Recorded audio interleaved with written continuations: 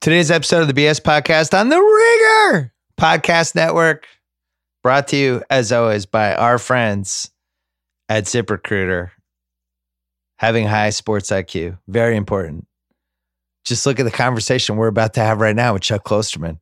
High sports IQs all the way around. When it comes to hiring, you don't need a high hiring IQ. Just use ZipRecruiter. ZipRecruiter's powerful technology scans thousands of resumes to find people with the right experience for your job. 80% of employers who post on ZipRecruiter get a quality candidate through the site in just one day.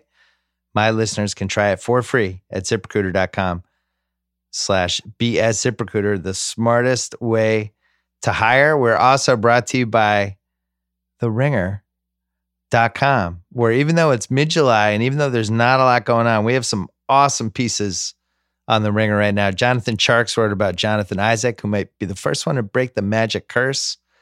Roger Sherman wrote a really funny piece about the movie Set It Up on Netflix and the fact that Lucy Liu is a sports media empire CEO / person and all the flaws in whatever they turned in with that one. We have an oral history on Step Brothers, which is also going to be the rewatchables for this week. Check that out. And who will be the next NFL's next Legion of Boom by Danny Kelly. Just a whole bunch of awesome stuff, including a big feature by Dave Hill about a cockfighting ring raid that upended a small town. That happened. Check it out. TheRinger.com. Coming up, Chuck Klosterman. First, Pearl Jam.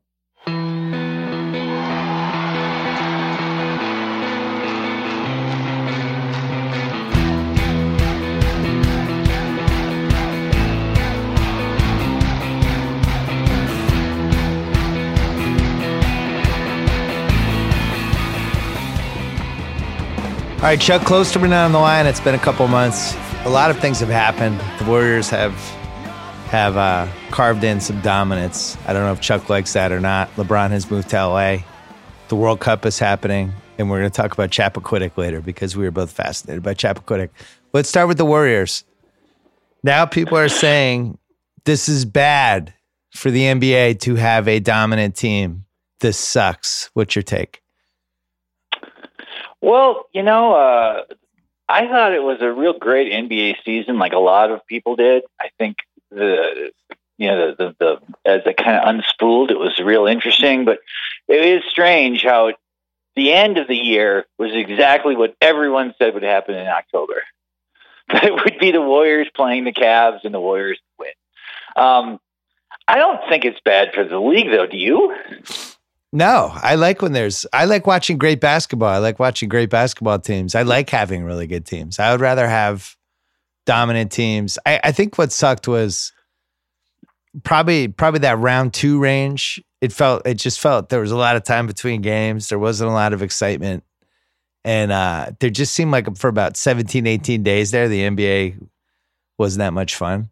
But the Houston Golden State series was really compelling, I thought. And Celtics Cavs was too. And then we had it, the finals was what it was. It turned on the first game. Yeah, well, I thought the East playoffs were good the whole way through. The West playoffs, I know what you're saying, but that could happen regardless of how the talent is distributed. I don't know if people. It's something to talk about. They can say like, "Is this good or is this bad?" I guess I think that the thing that is disturbing people maybe a little bit. I don't even know if they're conscious of this, but I think that it's hard for people, particularly in the United States, to get used to a professional sports league where the players run everything. Yeah, it's weird that this happened. Like this was not even 10, 15 years ago. This didn't seem possible. And now, it's the players have all this agency and the money is so massive that guys can take a lot less than they could potentially earn. And it's still like, it has almost, how do you even visually, imagine? Like, how do you imagine the difference between 208 million and 179 million? Right. It's like, how do you look at those things and say, oh, well, I can't give up, $26 million or whatever, but you can in this scenario. It's like, it's almost an abstraction. So, when I heard Cousins was going to the Warriors, at first I was like, oh, this is getting weird now. But it totally makes sense. He's not going to play for a long time. It isn't even necessarily going to be the best move for them. Like I can absolutely see a scenario where he's healthy and they're better off with him not on the floor. Although I also think, and maybe you're kind of the historian on this, would you agree that if next year the Warriors are healthy, that is the best starting five in basketball history? No, NBA history, because we can't count the Olympic teams. In NBA history, would you say that if the Warriors are at full strength, those are the best five guys any team has ever put on the floor simultaneously? I would say it is. So you're saying if Boogie's in there? Yes, and he's healthy and he's playing well.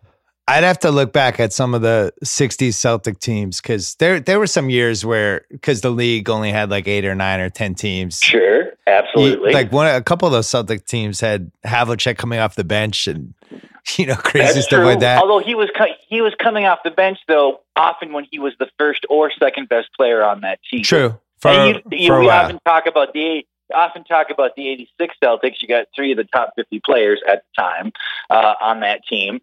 But here you have 2 MVPs who are still basically at their apex level. You have a guy who, if he was on a bad team, would probably lead the league in scoring. You have the most versatile player, two-way player maybe in the league, who doesn't seem to care if he scores and can have a good game scoring 4 points. And then you add the first or second best center in the league.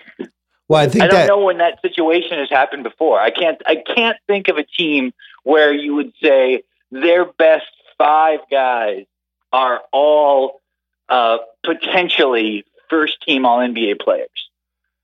I think the 86 Celtics is a good comparison to this because I don't see him playing a lot of minutes next year. I don't think he's going to come back until January, February range. And even then, I don't see him playing big minutes. And I see him in that Bill Walton 1986 role for this team, where he comes off the bench in both halves, but occasionally finishes games and is able to swing the momentum and swing different things. And the other thing that was great when Walton was on that team, which I still think is the best team ever, start to finish, he hadn't won yet. And his own storyline kind of invigorated everybody else. And I think that's what that Warriors team was missing last year. Who hadn't won yet? The Bill Walton, well, he'd won in 77, but he hadn't won with that team. Yeah. And it was like kind of the new wrinkle. Yeah. And I suppose. I think this Boogie thing. If Cousins is healthy, he's not coming off the bench. If it's May and he is 100%, and here's the deal, it's an Achilles injury on a real big guy. So in the past, we'd be like, oh, I don't know. But now it seems like anyone can come back from anything. I mean, the situation like with the Vikings and Peterson has just changed my view on all of this. Now I think anyone can come back from anything. And I think he'll probably be the same player he was or very close to it. And how would you not have him on the floor if that's the case? Unless I disagree. I think that's the one injury we have not seen good track record for people coming back, especially in basketball. It's been a lot of people taking really 2 years before they were close to what they were, and even then it wasn't the same. Like there's been think about Kobe. Wilkins came back late in his life. Late in his career, Dominique Wilkins came back and was still pretty effective. Kobe was a pretty old person when this happened, and he still managed to be a person who could score 60 points in a game. Yeah, but he took 50 shots. Yeah. Okay. Kobe was not the same. Wesley Matthews was not the same. He wasn't as good. Sure, of course he wasn't as good. But I'm just saying it does not seem impossible to me. There's always a first of all of these, right? When Bernard King came back, that was the first time it seemed like that had ever happened. The guy had an injury like that, came all the way back. It took him 2 years, though. It seems more and more plausible that he will be able to recover from this. Maybe you're right. I don't know. I'm not a doctor. I just want to see somebody come back from this injury 100%. I'm pretty sure in basketball it hasn't happened. The other thing is they're not incentivized really to care about what he thinks because he's there for 1 year. They can't. People seem to think he was going to be there for 10 years. Like the way the salary cap works, they offered him $5 million. The following year, they can only offer him 120% of that. And he's clearly using them because he's going to parlay this one Warrior season into a big contract the next year. So they can basically tell him whatever they want. I actually think he'd be pretty devastating coming off the bench because, if you rig it the right way, you always have 3 crazy scorers out there. You would have some version of Durant, Curry, Clay, and then Boogie is the 4th, and 3 of them are always out there. I think that would be pretty great. I'm really excited to watch this team. I'm in the minority. I want to watch great basketball teams. I'm excited that this team is so good. And when you compare it to the 86 Celtics, I think Bird at his peak in 86 was better than Durant or Curry. But I think the combo of Durant and Curry is probably a higher upside than Bird and McHale. Parrish versus, I would say maybe Clay.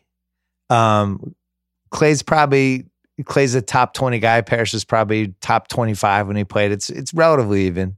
And then the wild card is Draymond. Draymond is better than Dennis Johnson or Danny Ainge was. Boogie versus Bill Walton is fun. Yeah. They are certainly the most talented team we've had. I would say, the 82 Lakers were really loaded. You go back to that team because they had young Magic.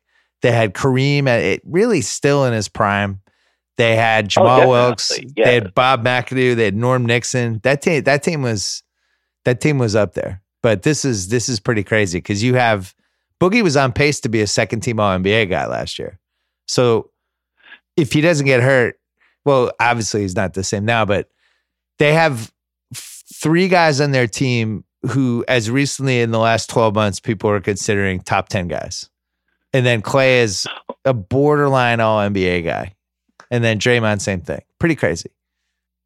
And, and here's, I guess, why it doesn't bother me to have a team that's loaded. They're still eventually going to lose, and that's going to be interesting. They almost lost last year. It's not as though they could have, that Rocket series was the first time when I was watching them, and I was like, I guess it isn't a situation where they just have so much talent and so much shooting that no one can beat them. It's like they could have lost that series. It was very possible. I think the Celtics are going to be very good next year. Me too. I think the Sixers could be very good. And it just seems as though any dominant team eventually, they lose something. If not talent, they can gain talent, but that edge that you need to have to just, that desire that matters. So it's like the Warriors are, they could probably, if I had to put money on who will win the title next year, I would obviously bet on the Warriors, but it's not going to happen in perpetuity, So I think when you have these real dominant teams, it does make it more interesting because every time they almost lose, it becomes important. Yeah, and the other thing, if you go back and you just look over the last, 40 years of Final Fours in the NBA, the top seeds in each conference usually go to the third round. It's with very rare exceptions. Like you had the 99 season, I'm doing this off the top of my head, but the lockout season in 99, when they only played 50 games, the Knicks made the finals as an 8 seed. That's pretty crazy that happened. But it was a way shorter sample size. It was a lot like Leicester City winning the Premier League, where when you just have less games, more wackiness happens. But for the most part, you go through year by year by year, and it's always the teams with the best records that usually make the Final Four. So I don't know if it's that much different. I think what people seem to not like is that this was so orchestrated and that it was this confluence of events with the salary cap going up and Durant deciding to jump to a 73-win team, all that stuff. But at the same time, they did everything by the rules. I would argue it's more annoying a situation like the Lakers where they do everything wrong for 6 years, like literally everything. Every draft pick they made, with the exception of Brandon Ingram, is something you could criticize or look back on and be like, wow, that was a huge mistake. They had to trade. Well, they had to trade one. Like Kuzma and Ball Hart. They have like 4 good young players. Well, I was talking about their lottery picks. They picked 7th, 7th, 2nd, 2nd, and 2nd. Randall's gone. They gave away D'Angelo Russell to get rid of Mozgov's contract. Lonzo is available. I just think people are afraid of his dad. The Mozgov-Dang combo signings in 2016 were absolutely atrocious. The way they've handled their coaching stuff the last 6 years was just atrocious. I would say they were one of the 3 most poorly run teams in the league this decade until this year. And then they get LeBron anyway. Like, to me, that's more annoying.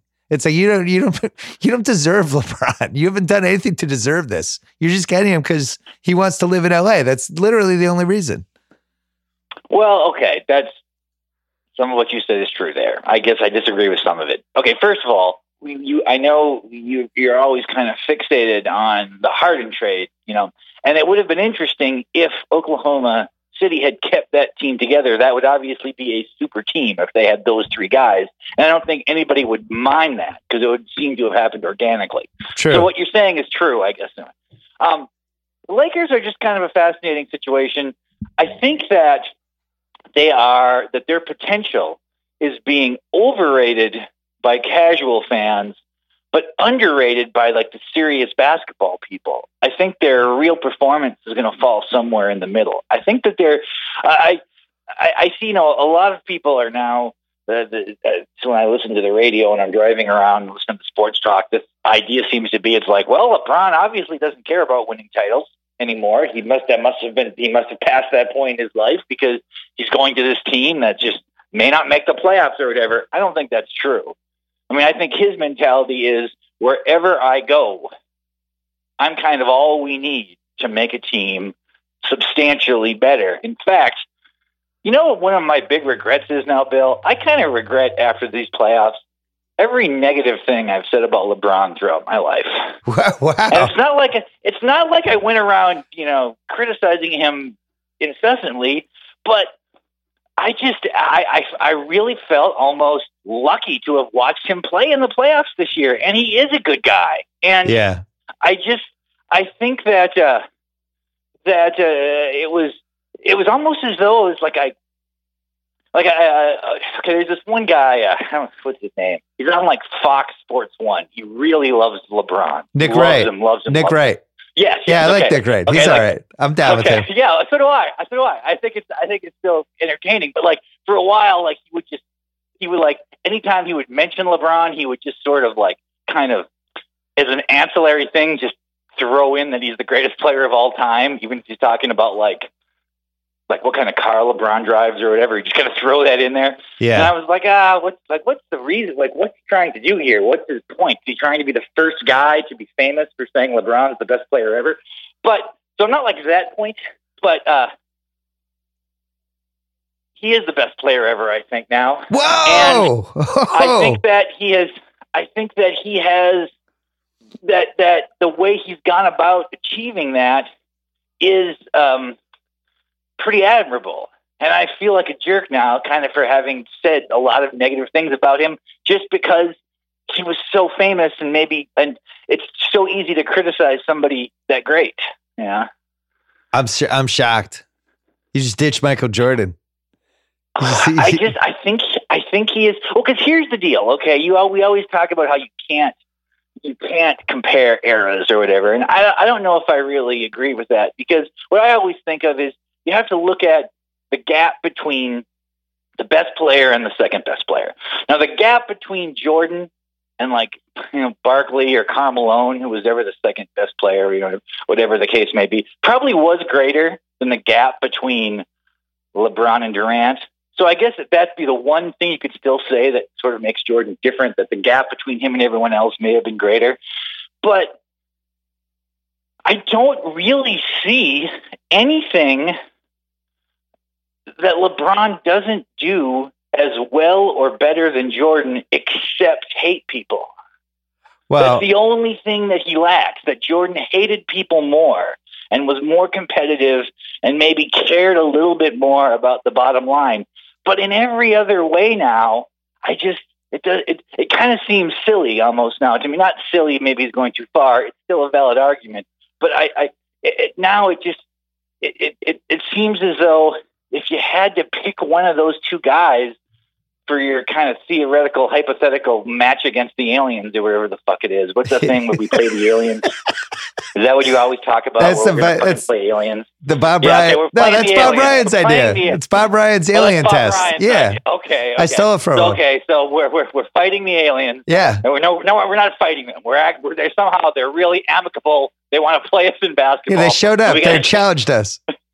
Yeah. So now we can, and I suppose because they're aliens, they're like, you can clone whoever you want to be the best version of that player. I guess I would first be like, well, we got to get LeBron.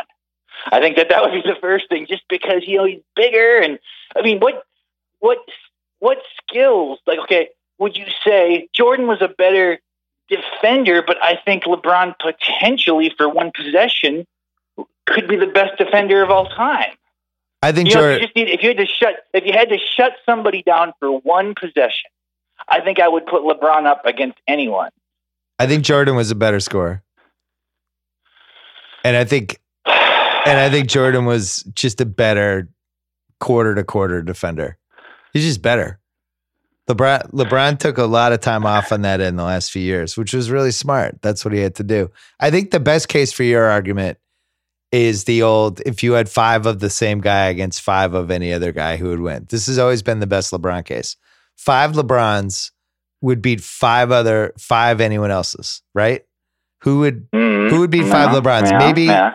Maybe it's 5 LeBrons versus 5 Magics in the finals. Is that possible? Can we? I like this line of thinking, because does this also work? Who do you take for your football team? Do you have to have 11 of a guy? I know who I'd take.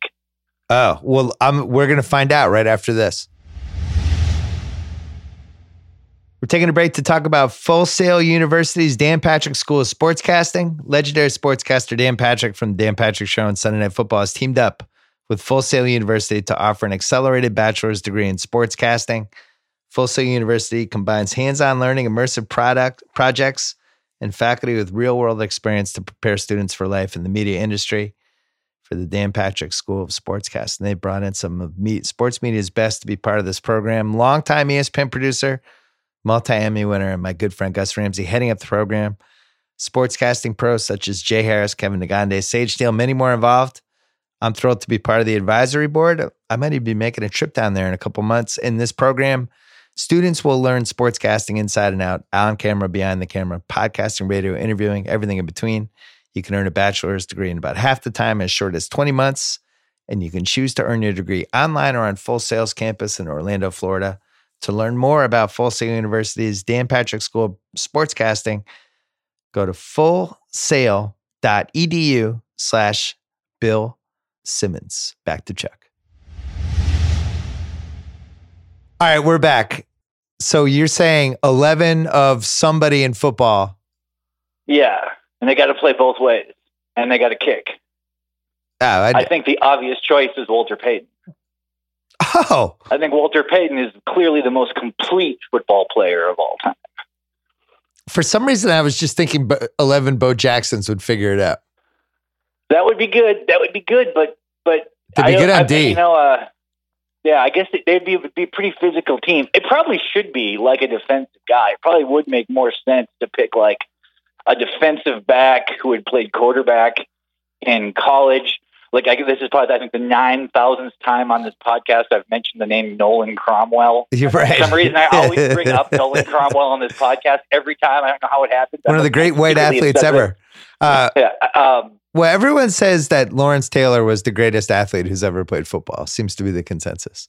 So if you had 11 Lawrence Taylors on both sides. But remember, we got to have, it's hard to sort of imagine Lawrence Taylor playing quarterback. And that's the key to this. It's whatever guy you pick. Are you challenging him? You can't really pick a quarterback. You can't really pick a quarterback because it's hard to imagine the quarterback doing anything outside of that. Like, Aaron Rodgers, hard to imagine him playing tackle or whatever. So you got to pick somebody who is sort of kind of the pure athlete who could also feasibly throw a football. Like Peyton played quarterback on certain possessions in games. Like at one point, their quarterback got hurt and Dick benched the second guy and I think it was against the Packers. Can't remember what year it was, but they just put Walter Payton in the shotgun and he played quarterback for 4 possessions. He's a great example of missing your era. He might be in the top 3 greatest missed his era guys. Because what era should he have been in? If you the just put him, one? No, if you put him 20 years later during the era of fantasy football and everybody being able to see every game and highlights, and even if you brought him even 30 years and now Twitter's involved, I think Walter Payton would have been the most popular football player of the last 20 years or whatever. People just loved him. Well, he was a pretty popular player at the time. I mean, if you go on YouTube for like just watching dudes highlights, yeah, I would say he's up there. Number 1. Earl Campbell's probably number 2. Gail Sayers is Randy really good. Moss. Yeah, but there's less of that, and we've seen it all. Like when you watch these Walter Payton clips and these Earl Campbell clips, every once in a while it'll be like, I never even saw that. Gail Sayers, there's such a limited amount of footage. True, there's only like 5 games. Like you never see. If someone shows me something that Gail Sayers did that I haven't seen, I'm shocked. It's like seeing footage of the Beatles that I haven't seen or something. It's like I'm just blown away that somehow I managed not to see it. You know? Randy Moss is definitely in that conversation.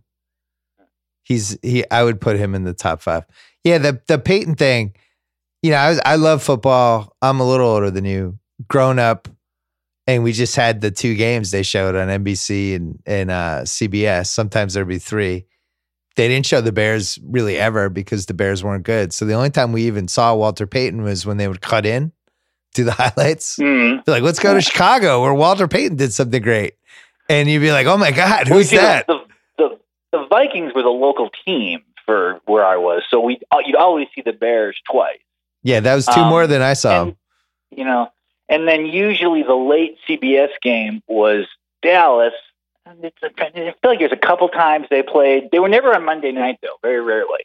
Very rarely see the Bears on Monday night. Those 80s guys really lost out. I feel the same way about the basketball guys because Magic and Larry and Michael specifically, and I think Dominique during the Twitter era would have been phenomenal because of his in-game dunking. I still have him number 1 as the best in-game dunker I've ever seen. But just night to night, Magic and Bird messing around and doing some of the stuff they did, I think translated better to League Pass and Twitter than anything, especially the passing. I mean, they could have single-handedly rejuvenated the whole passing era in here. I think Doncic has a chance. When there's highlights on Twitter, though, it's like you just, you see it, you don't really look at it again. They're up there all the time, so they seem much less meaningful. I don't know. To me, the apex of highlights was when Howard Cosell did the Monday night, the halftime, the Monday night. Yeah. That was the best it ever was because you were seeing stuff that was, this is the only time you're going to see it, announced by the perfect person to do it. Like as a little kid, I almost didn't look like that. Well, I know I did. I like that part more than the game. Like you just sort of wait for that. And I've often I wouldn't go to bed. I could watch the highlights of that before I went to bed or whatever. Now highlights are very cheap, so it doesn't seem as though now I tend to look at box scores more than I look at highlights, just because I'm like, I want to see what happened. I was going to ask you. So, what do you think is going to happen now with Trae Young? I think he played well last night. He finally had a good night shooting, but I watched like the Hawks and the Knicks game. I think it was the first game Knox played last week. And I'm sort of mixed mind of what's going to happen with Trae Young now. And I'm wondering what you think before I give my sort of position on this. I think he's really young. I think he weighs about 120 pounds. I don't know if he totally knows how to play basketball when he doesn't have the ball. And I think he's a ridiculous shooter. And I would urge everybody to just ride the up and downs this first year. I don't think we're going to know for 5 years. If you go back and you watch Curry and the Warriors and 09 and 10 and 11, there's no real sign that anything that's about to happen is going to happen. I mean, he almost got traded for Andrew Bogut. So I think it's going to take a while. I'm hoping that people don't go nuts the first time he goes like 2 for 18 in a game, because it's going to happen. Well, and that's going to happen. But here's the thing that I find interesting. Normally, when a guy like that, he comes from college to the NBA, if he ends up busting, it's because he can't get the shots he got in college. Like he was a knockdown shooter or whatever in college, and now he gets to the NBA and he can't do it. I don't see how that can happen to him, though, since him getting his shot is dribble the ball up the court and pull up from 35 feet away Right. or whatever. Like, you can't, like, he can get, so at some point, it's not like you forget how to shoot, right? It's like he can't suddenly, it's not like Fultz or whatever where there's some mechanical problem. So I wonder if he's just going to, like, I don't know why he's going 1 for 13 and 2 for 11 in so many of these summer league games. I don't really understand that. It just it seems really contradicts the way he seemed as a player in college. But then at the end of the college year, he was struggling too. So I don't know. I want him to succeed. He had a good one last night.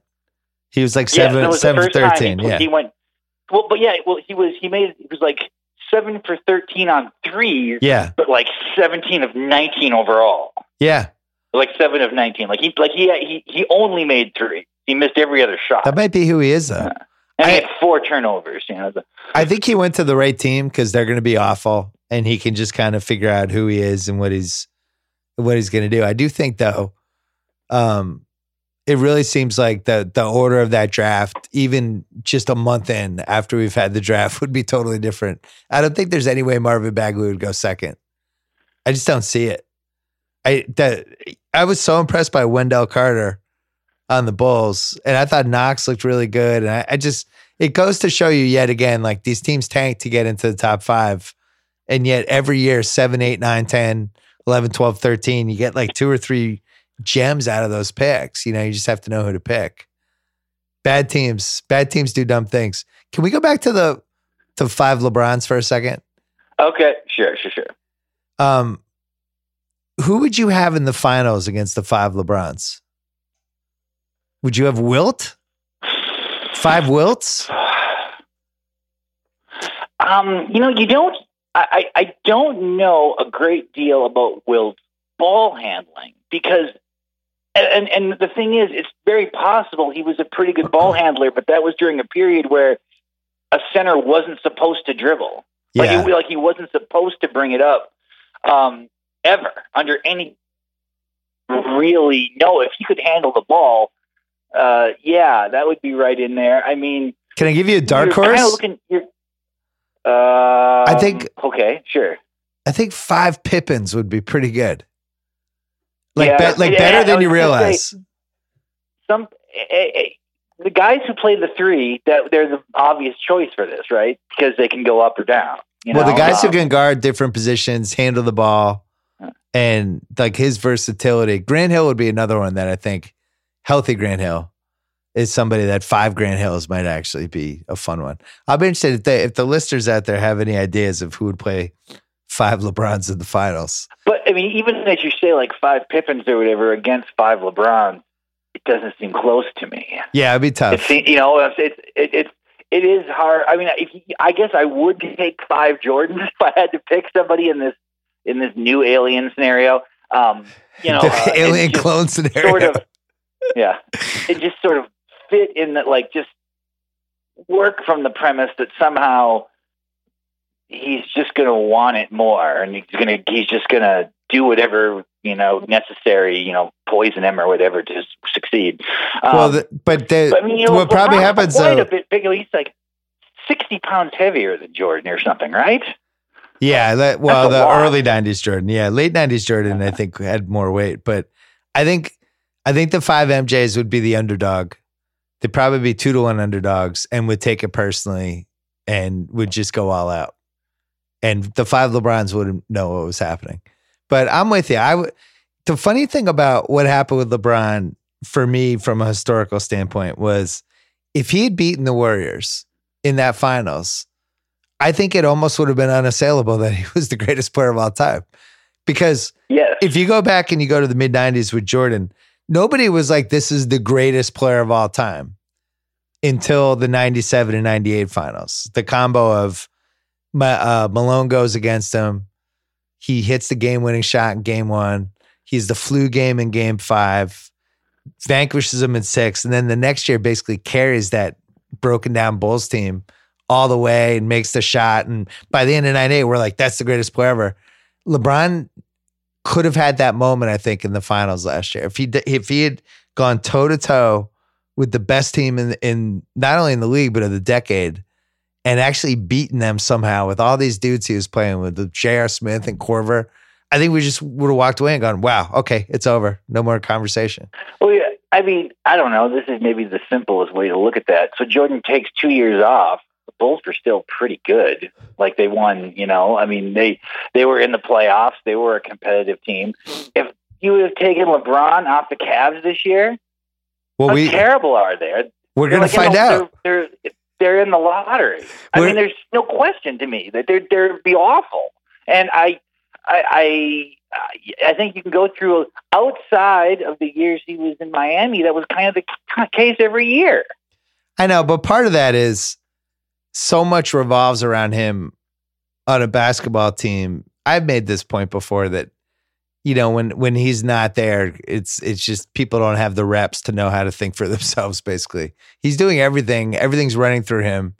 And then it's like, all right, I'm out of the game. You guys do it. And they don't know what to do. Westbrook had this issue with OKC too. He had the ball all the time. And when he leaves the court, the team would fall apart. And people would be like, look at their on-off court with Westbrook. And it's like, yeah, because everything they do runs through him. Nobody thinks for themselves. But Kevin Love had a period in Minnesota where everything ran through him. It shouldn't be a completely alien experience that when LeBron's not on the floor, that he sort of becomes the player I agree. But they turned him into a spot-up three-point shooter. Like he almost lost those skills. I actually think that's Cleveland's fault and LeBron's fault to a lesser degree, that Love came to Cleveland with all of these different really interesting skills and only used a couple of them. And I thought that was a mistake. He should have been the second best player on a really good team. Yeah, that's true. And he turned into like Ryan Anderson. A really good team. They were a bad team with one great guy. Yeah. And it seemed as though that one great guy, or we were just swap LeBron out with anybody. I mean, Durant's the second best player. Switch those roles. Put Durant on that Cleveland team. How far do they go? They make the playoffs in the East, probably. They're probably the 8th seed or the 7th seed. That's about as far as it gets. Durant leads the league in scoring, certainly, but that's the end.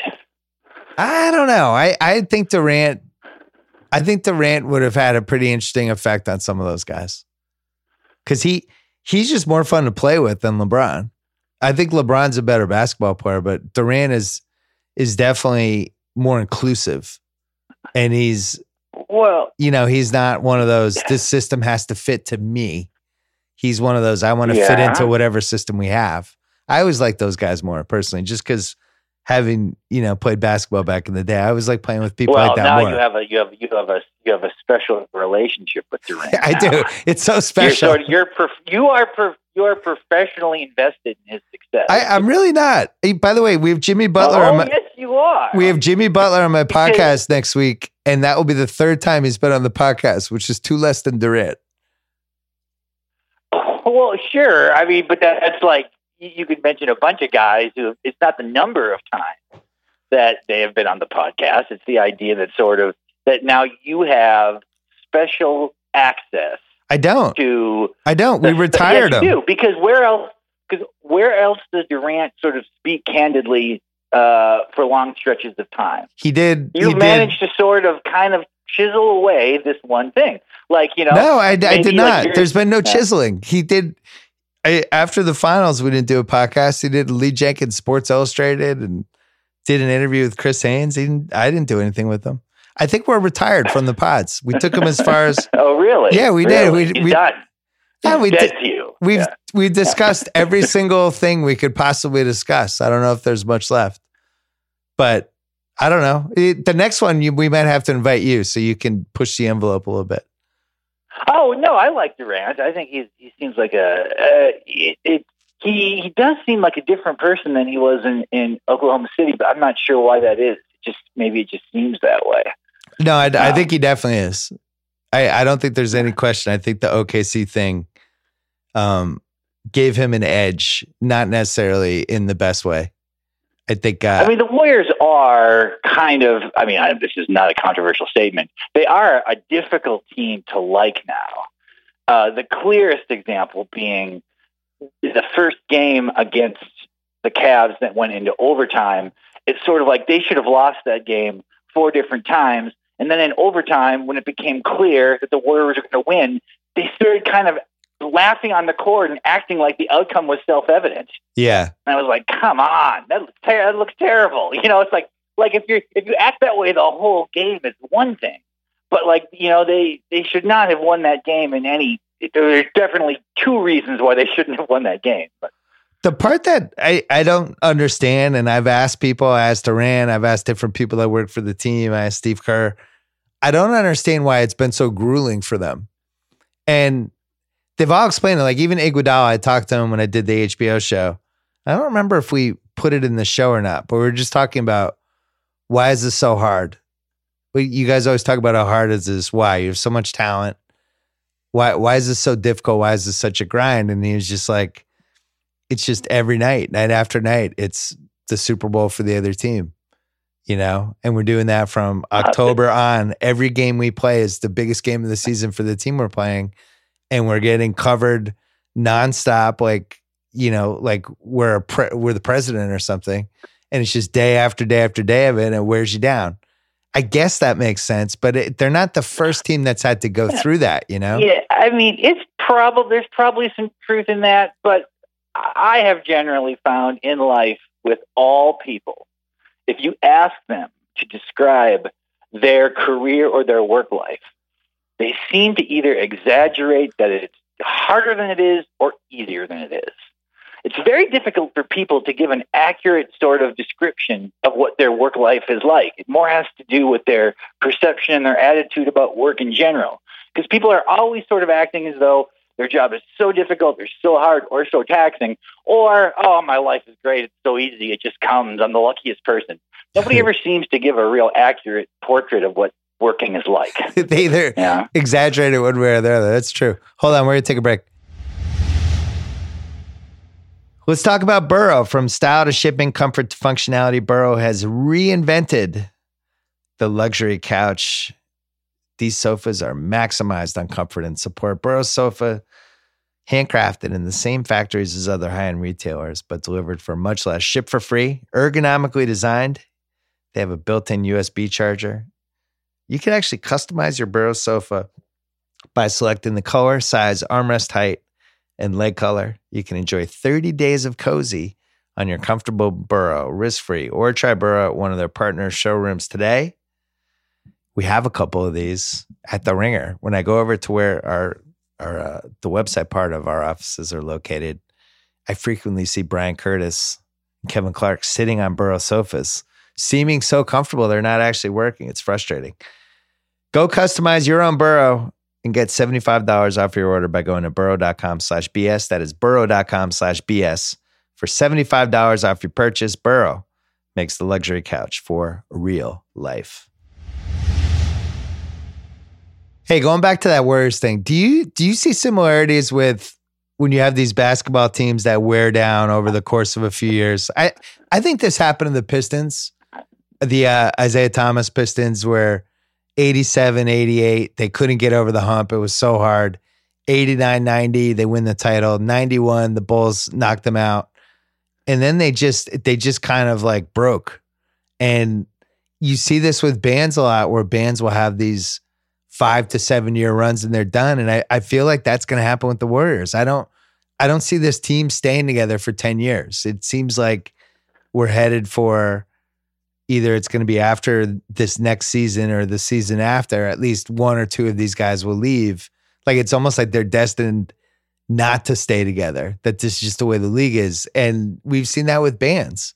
But there's so many bands that they hit this point where they either stay together or they break up. And it happens 4 years, 5 years, 6 years, 7 years in, and they usually break up. Do you see similarities with that, or am I crazy? Well, I mean, in some ways what you're saying is nothing lasts, and that's true for all things, right? I mean, very few things that are valuable just sort of exist eternally. Sports actually kind of pushes that because it has trades and free agency and all this stuff. Bands, I think a lot of it has to do with, you tend to start a band when you're relatively young. It's rare that you would start a band late in life, so you do it when you're a young person. And a handful of years means a lot. I mean, the difference between being 21 and 29 is substantial. You're a totally different person. I was a totally different person at 29 than I was at 21. So it would have been odd for me to start a business with 3 of my friends when I was 21 and just think it was going to go on forever. Right. I mean, how many bands can you think of, like kind of, major bands who it's the original lineup and it never changes? I mean, like, well, U2 is the biggest example. ZZ Top is a big example. I think the band Sloan is like that. That they haven't had any lineup changes. Who else? Who would be some other? It's not a lot. Major bands. Yeah, it's hard. It's hard to find groups like that. So staying together is actually much more the exception. Like it shouldn't be surprising if these things end. It should be more surprising if they don't. Well, the similarities, I would say, is that you in a band or in an NBA team, it's 3 or 4 people that really matter, right? And that's it. And maybe even 2, maybe 2.5, wherever you want to say. But it's the relationships and the way they mesh in every aspect of their life that keeps it going. And we've seen the same thing both times. Once they start to either, oh, that guy's getting more than me. Oh, why do people like him? Oh, they're fighting over a girl, like whatever the hell can happen. Yeah. That's when it goes south. Yeah, I guess it's always like, okay, Radiohead's a band that hasn't had any changes. So Radiohead's a band with one guy who's clearly the leader, a second guy who's absolutely essential. The essential guy's brother is in the band, so that kind of simplifies things. The drummer seems like a real sort of understated person who just likes to sort of be involved. So then it's really just it's the last guitar player. Also, I think the way the money is distributed probably plays a role in this, So did you hear about this podcast? Because the Kyrie LeBron thing, I think, ties into all this, right? Kyrie just decided he didn't like playing with LeBron anymore, and he just had it. And there wasn't really any great reason for it. Like there's this podcast that Dave McMenamin, Joe Varden, and Jason Lloyd, 3 guys who covered the Cavs. They did this long podcast about it. And I didn't even know about it. Jay Kang, my old Grantland teammate, sent me this link that kind of summarized it. But it was all about like Kyrie didn't like Mike Brown because Larry Hughes, a client of Kyrie's agent, already had a bad relationship with Brown. Kyrie didn't like Ty Lue very much because he felt like Ty Lue was on LeBron's side. Kyrie was mad because he was the first one to wear the I Can't Breathe shirt, and LeBron wore it after him, but LeBron got the credit for wearing it. It was all like a little stupid shit like that, but it added up, and then Kyrie wanted to trade. Yeah, well, that doesn't sound implausible to me. I mean, there's got to be some explanation that happened. That's as good as any. And I wouldn't have. I assume the bedrock reason is that in all of these situations, like you say, like this T-shirt deal, what he's basically saying is like, even though I did something, the other guy is seen as being the important ass person who did it. Whatever I do, no matter how I succeed, it's always going to be seen as ancillary to this other person. Particularly that if we win 5 championships, I'm remembered as the guy who is LeBron's teammate on these 5 championships. So maybe he thought, this is not, I want something different out of my life. And here again, like I say, because the money's so big now, it's almost not even a factor, the title stuff. Interesting how the NBA has really found a way or accidentally made that so important to a person's legacy in a way that you just don't see in other sports. It's kind of become the whole thing. And I guess he'd already achieved it once though. So, well, that's part of it, right? Yeah, he won. So it's like, well, screw this. I don't need this anymore. I think what Durant said in my pod about him too, I think is true. I think he just wants to play basketball and he didn't like the other bullshit that came with it. He just wanted to show up and hoop. I'm worried as a Celtics fan. I'm worried that there's a Durant-Kyrie partnership looming down the road. Is my fear of well, I would know you have special access to these guys. I'm only on the outside looking. Well, no, you know, who knows what you know that I don't know that you know? How am I supposed to know this? You know, I'm just somebody just kind of following this sort of, you know, from a distance. You're more in the mix. Well, I think we're in an era now. Yeah. I think we're in an era now where people become buddies and they decide they just want to play together. Well, maybe that's how the media works now too. Well, maybe that's how Grantland worked. We launched Grantland. We were both at it. We wanted to play together. We're going to take a break. Hey, let's talk about Ringer Podcast quickly. If you don't know about all of the Ringer podcasts we have, here's just a sampling. Did you know Larry Wilmore has a podcast called Black on the Air? Did you know Cousin Sal has a gambling podcast called Against All Odds? What about Joe House's eating podcast, House of Carbs? What about Mallory Rubin and Jason Concepcion banging out binge mode Harry Potter?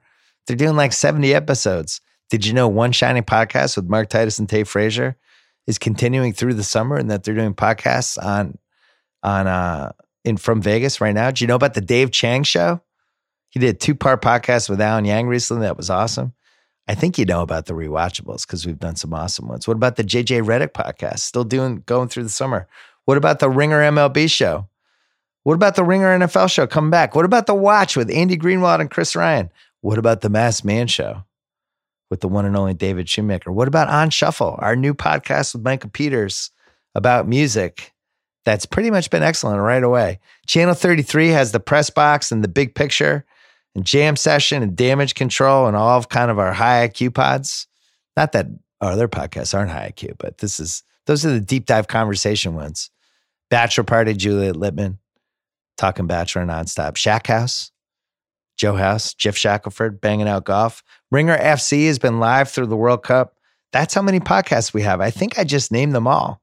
The Rewatchables, the Recapables. Yeah, that's it. Check it out. The Ringer Podcasts. Subscribe to them on Apple Podcasts, Spotify, or wherever you get your podcasts. Back to Chuck. I noticed that you guys, speaking of Grantland, I guess this is a Ringer thing. I was mentioned in a piece you guys ran about the death of soccer trolls. Yeah, I want to talk about that. I didn't even really remember you being a World Cup troll. I saw that they referenced something I wrote 15 years ago. Totally understandable, since I'm an impossible person to find now.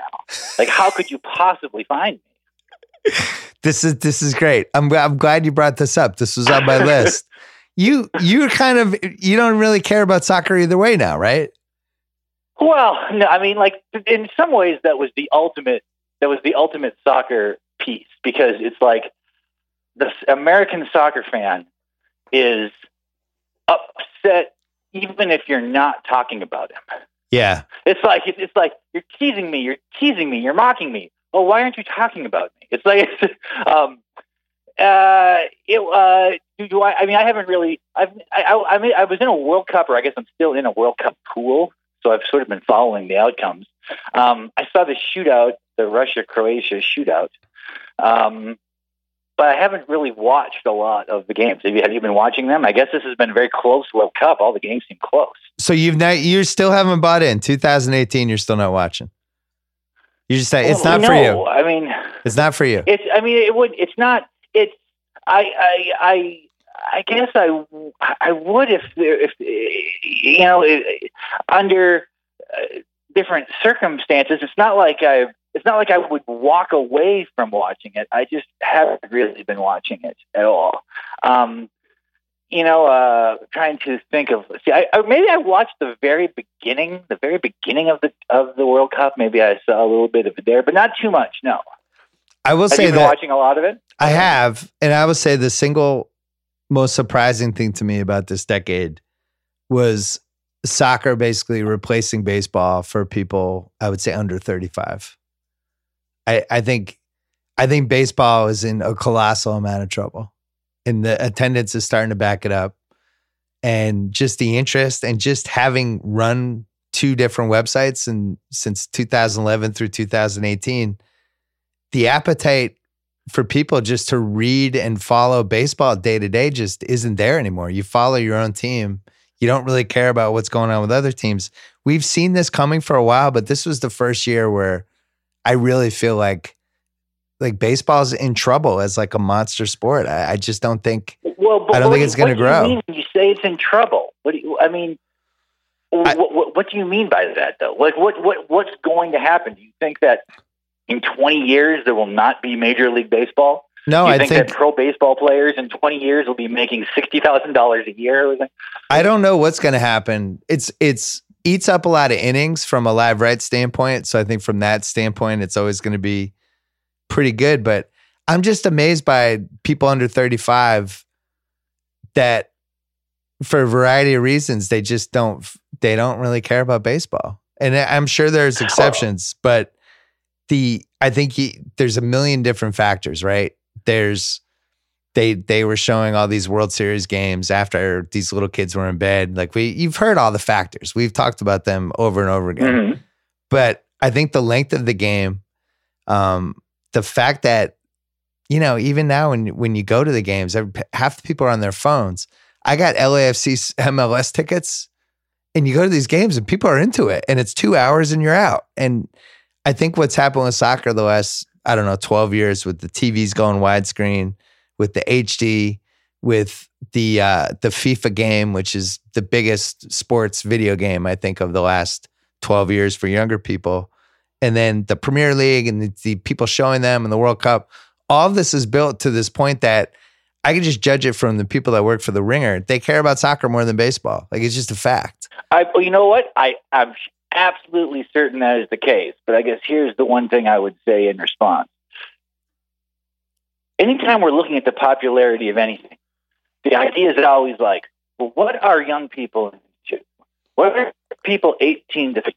Okay. And everyone makes the same mistake every single time. They seem to think that what people who are 18 to 30 years old are into is what's just going to remain popular going forward. And all that happens is they're replaced by a new set of 18 and 30-year-olds who have different tastes and different interests. And the whole thing happens again. So I really think if a sport like baseball, if I was, is it baseball an old man sport? Well, maybe so. There's always going to be old men. That's always going to happen. That's always going to exist. There's always going to be the kind of person who wants to follow baseball. To look at young people and say like, well, okay, younger people are interested in A more than B. I guess A is what's popular now. A is going to be replaced by C, because that's the difficulty of trying to chase young audiences. They never remain static. But here's the counter to that. The audience ages into an audience that still likes soccer when they're 30 to 45, right? Are you sure? How many people who watch golf were golf fans when they were 15? Well, not many. Golf's different. You become a golf fan. You age into golf. I think with soccer, I look at somebody like Mbappe on France, who's the 19-year-old prodigy. I just think he's already more famous and popular than any baseball player you could throw at me. And especially for people in America. Probably true, yeah. Like Evan, how old are you? Evan's producing the podcast. Do your friends care about soccer or baseball more? Yeah, I wouldn't know this unless we had this website and I was around people every day who all they care, like this Ronaldo transferring to Juventus. That was bigger than any baseball story that could have happened. Any baseball trade, any baseball free agent signing. Sure. It just mattered more. I don't think that would have been the case 12 years ago.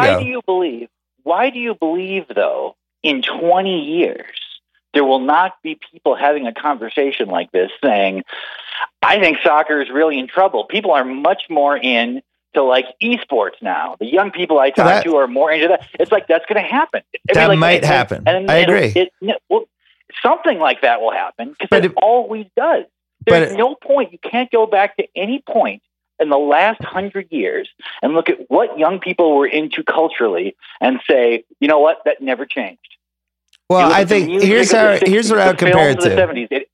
I would compare it to when the NBA started to really take off in the 80s. The seeds were there in the 50s, 60s, 70s.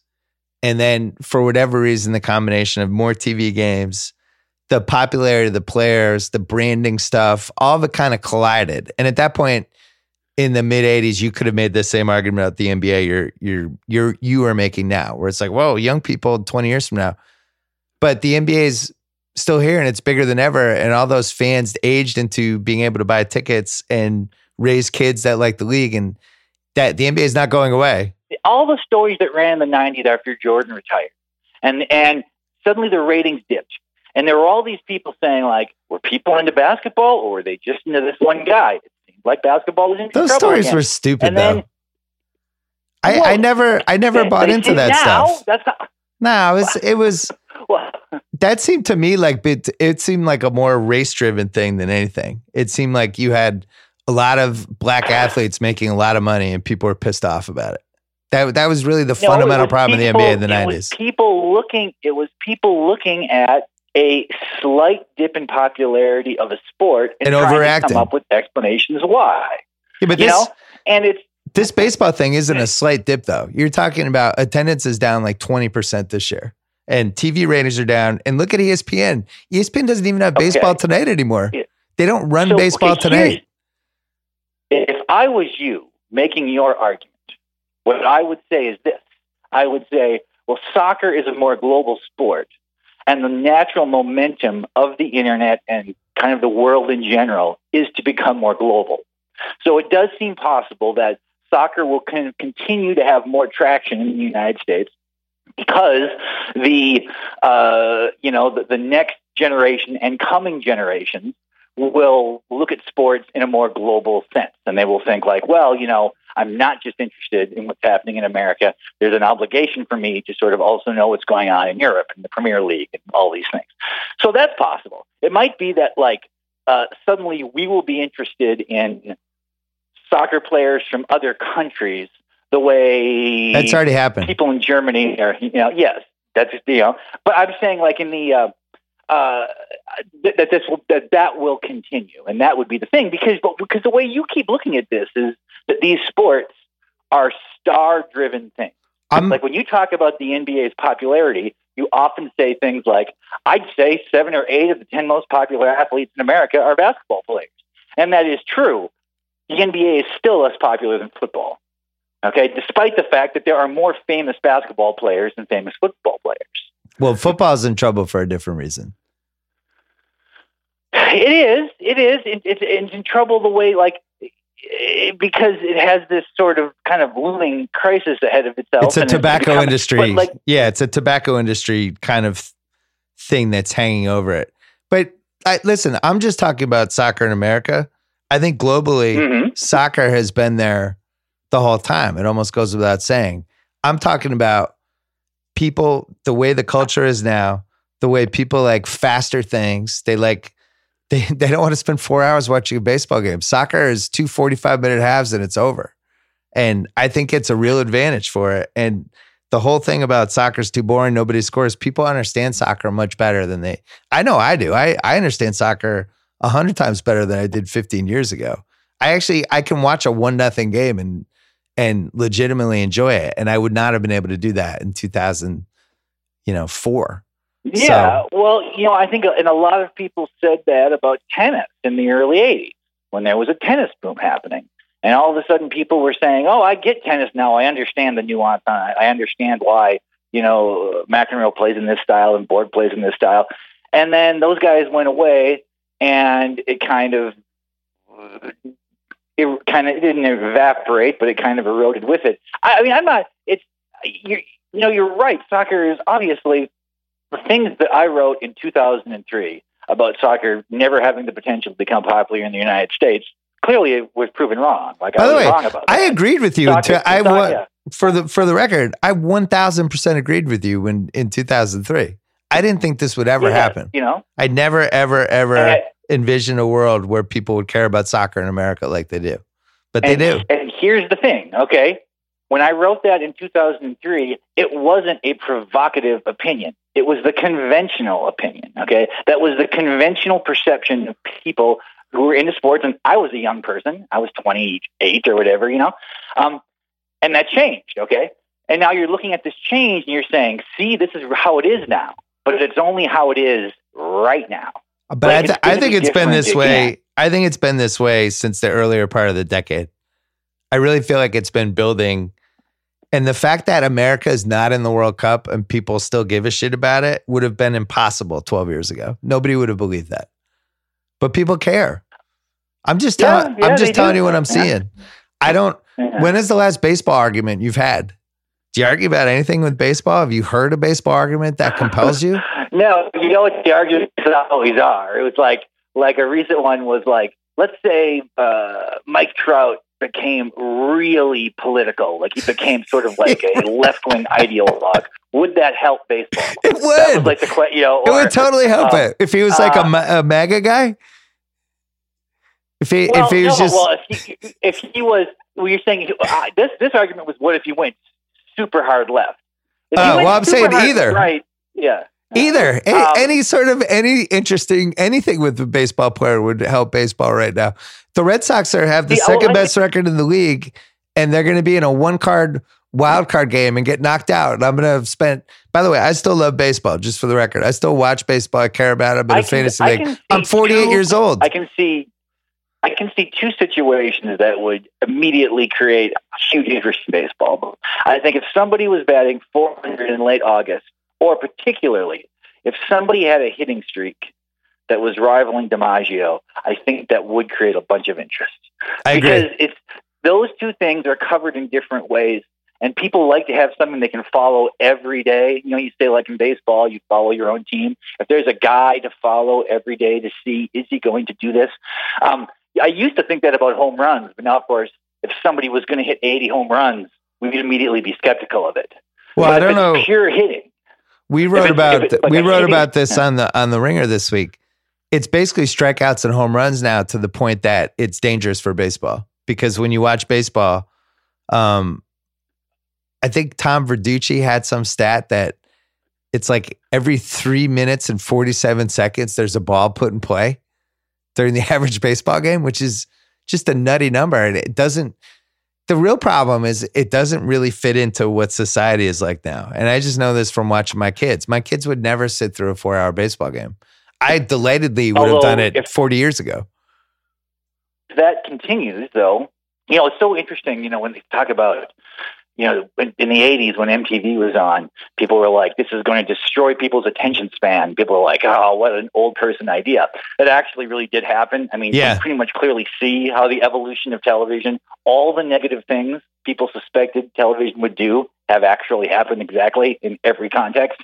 If this continues, even a soccer game, a continual motion, commercial-free event will become too much, and they'll somehow want the game to be, seen in a smaller window. However, you're right about baseball doesn't seem to fit in to where society is, and soccer does. I mean, there is still sort of this, I don't know, what's the positive connotation of the word baggage? Because I was going to say soccer has this baggage, but it's not baggage. It's something they like. Where if you sort of perceive and present yourself as a soccer fan in the United States, you are latently saying, I'm kind of intellectual. Like I see this. I like this. Okay. It's like, you see a game where nothing's happening, and I see all of these things happening because, I'm a little more sophisticated. This is part of, I think, the allure of soccer to a lot of smart young people, that it's almost a way to brand yourself as a smarter kind of sportsman. And if soccer continues to grow in popularity, when all of a sudden, you walk into, like a small rural bar and a bunch of guys are watching a soccer game on the television, that's going to disappear. The meaning behind being a soccer fan will end. And I think that will be disenchanting to a lot of the people now who love soccer. I've been shocked. Like, I took my son to an LAFC game. He didn't want to go. He hates soccer. He never wanted to play soccer. He doesn't want to watch it. He dislikes it. And my wife and my daughter and I were like, you have to come. You're only 10 years old. You don't get to decide. He's like, hey, he's mad about it. So we go. He had a great time. Guess what? It's really fun to go to a soccer game. And guess what else? It ends in 2 hours. And you go and you eat. It's a 45-minute half. You got a nice break. Another 45-minute half, you're out. And it was just really entertaining. They do a nice job with the crowd. And I'm just shocked by the whole thing. My son loves going to baseball games way more. My son likes baseball, which is, he's in the minority. Like loves going to Fenway Park, loves going to Dodger Stadium, all that stuff. But I don't know if there's a lot of kids like that. And that's a problem too. I don't either, but it's, I guess I still question your methodology on this. What do you mean? It seems to me that, a lot of what you're saying might be true, but you're making that mistake of thinking that somehow the world's going to stop and continue as it is. Like things are going to keep changing. I'm not. So when we're trying to predict the future trajectory of these things, you have to, you're talking about how your kid and his friends feel about baseball. He's in the minority ever. He likes baseball more, whatever. But if we use the 10-year-old kid in the mind of the 10-year-old kid as the example, we have to assume there's going to be a totally different 10-year-old in 10 years, like a totally different person. So his behavior doesn't really indicate the future of anything except his own life. I think 4-hour games every day, 3 to 4 hour games every single day for 6 straight months is not a sustainable entertainment proposition for anybody under 30 years old. They're just, they have too many opportunities now and too many chances and too many options to just be like, I'm throwing away all my other options. I'm just going to sit in front of the TV and watch a 4-hour baseball game. I don't see it. And I also think, but does the success of the sport depend on someone willing to invest their time in the entire event? I would say if you have people under 40 and you're losing that entire demo, that's bad for the sport.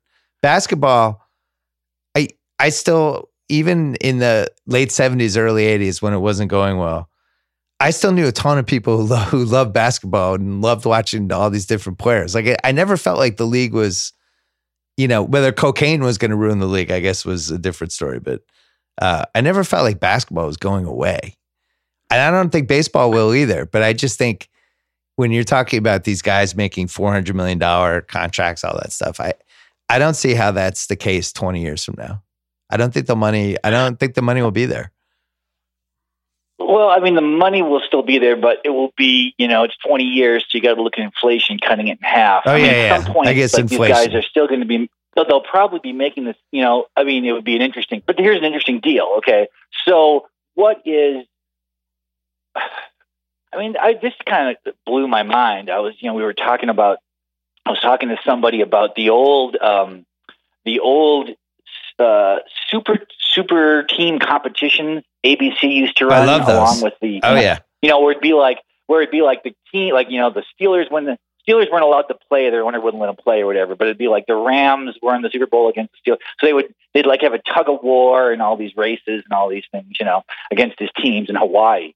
And and somebody was like, why did the players even do that? And then when I started going back and looking at what it was, the money, the average salary of these guys were, and they would almost do it for a free trip to Hawaii. These guys are making $75,000 a year playing pro football. Do you know? You probably do. If you're a rookie on a 10-day contract in the NBA, do you know what the minimum of that is? Isn't it like $75,000? I think it's like $28,000 for 10 days. Oh, the 10 days itself. Yeah. That's still amazing. And that's like a rookie. So you have if you're a veteran, it's more. Okay. So that's like what a teacher's aide in Mississippi makes.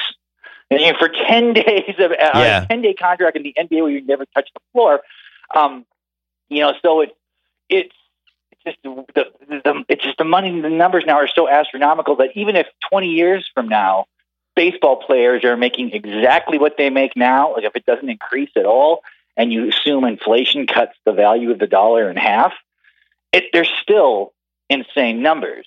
So, I guess I don't know what baseball being in trouble means. I don't really know what you mean by that outside of people saying it's the second most popular sport in America, which nobody would say anymore. Well, I think that's what I mean by in trouble. I just think there's a relevancy that it's losing. I was watching the Sammy Sosa E60, which was on a high comedy scale, probably a 9 out of 10.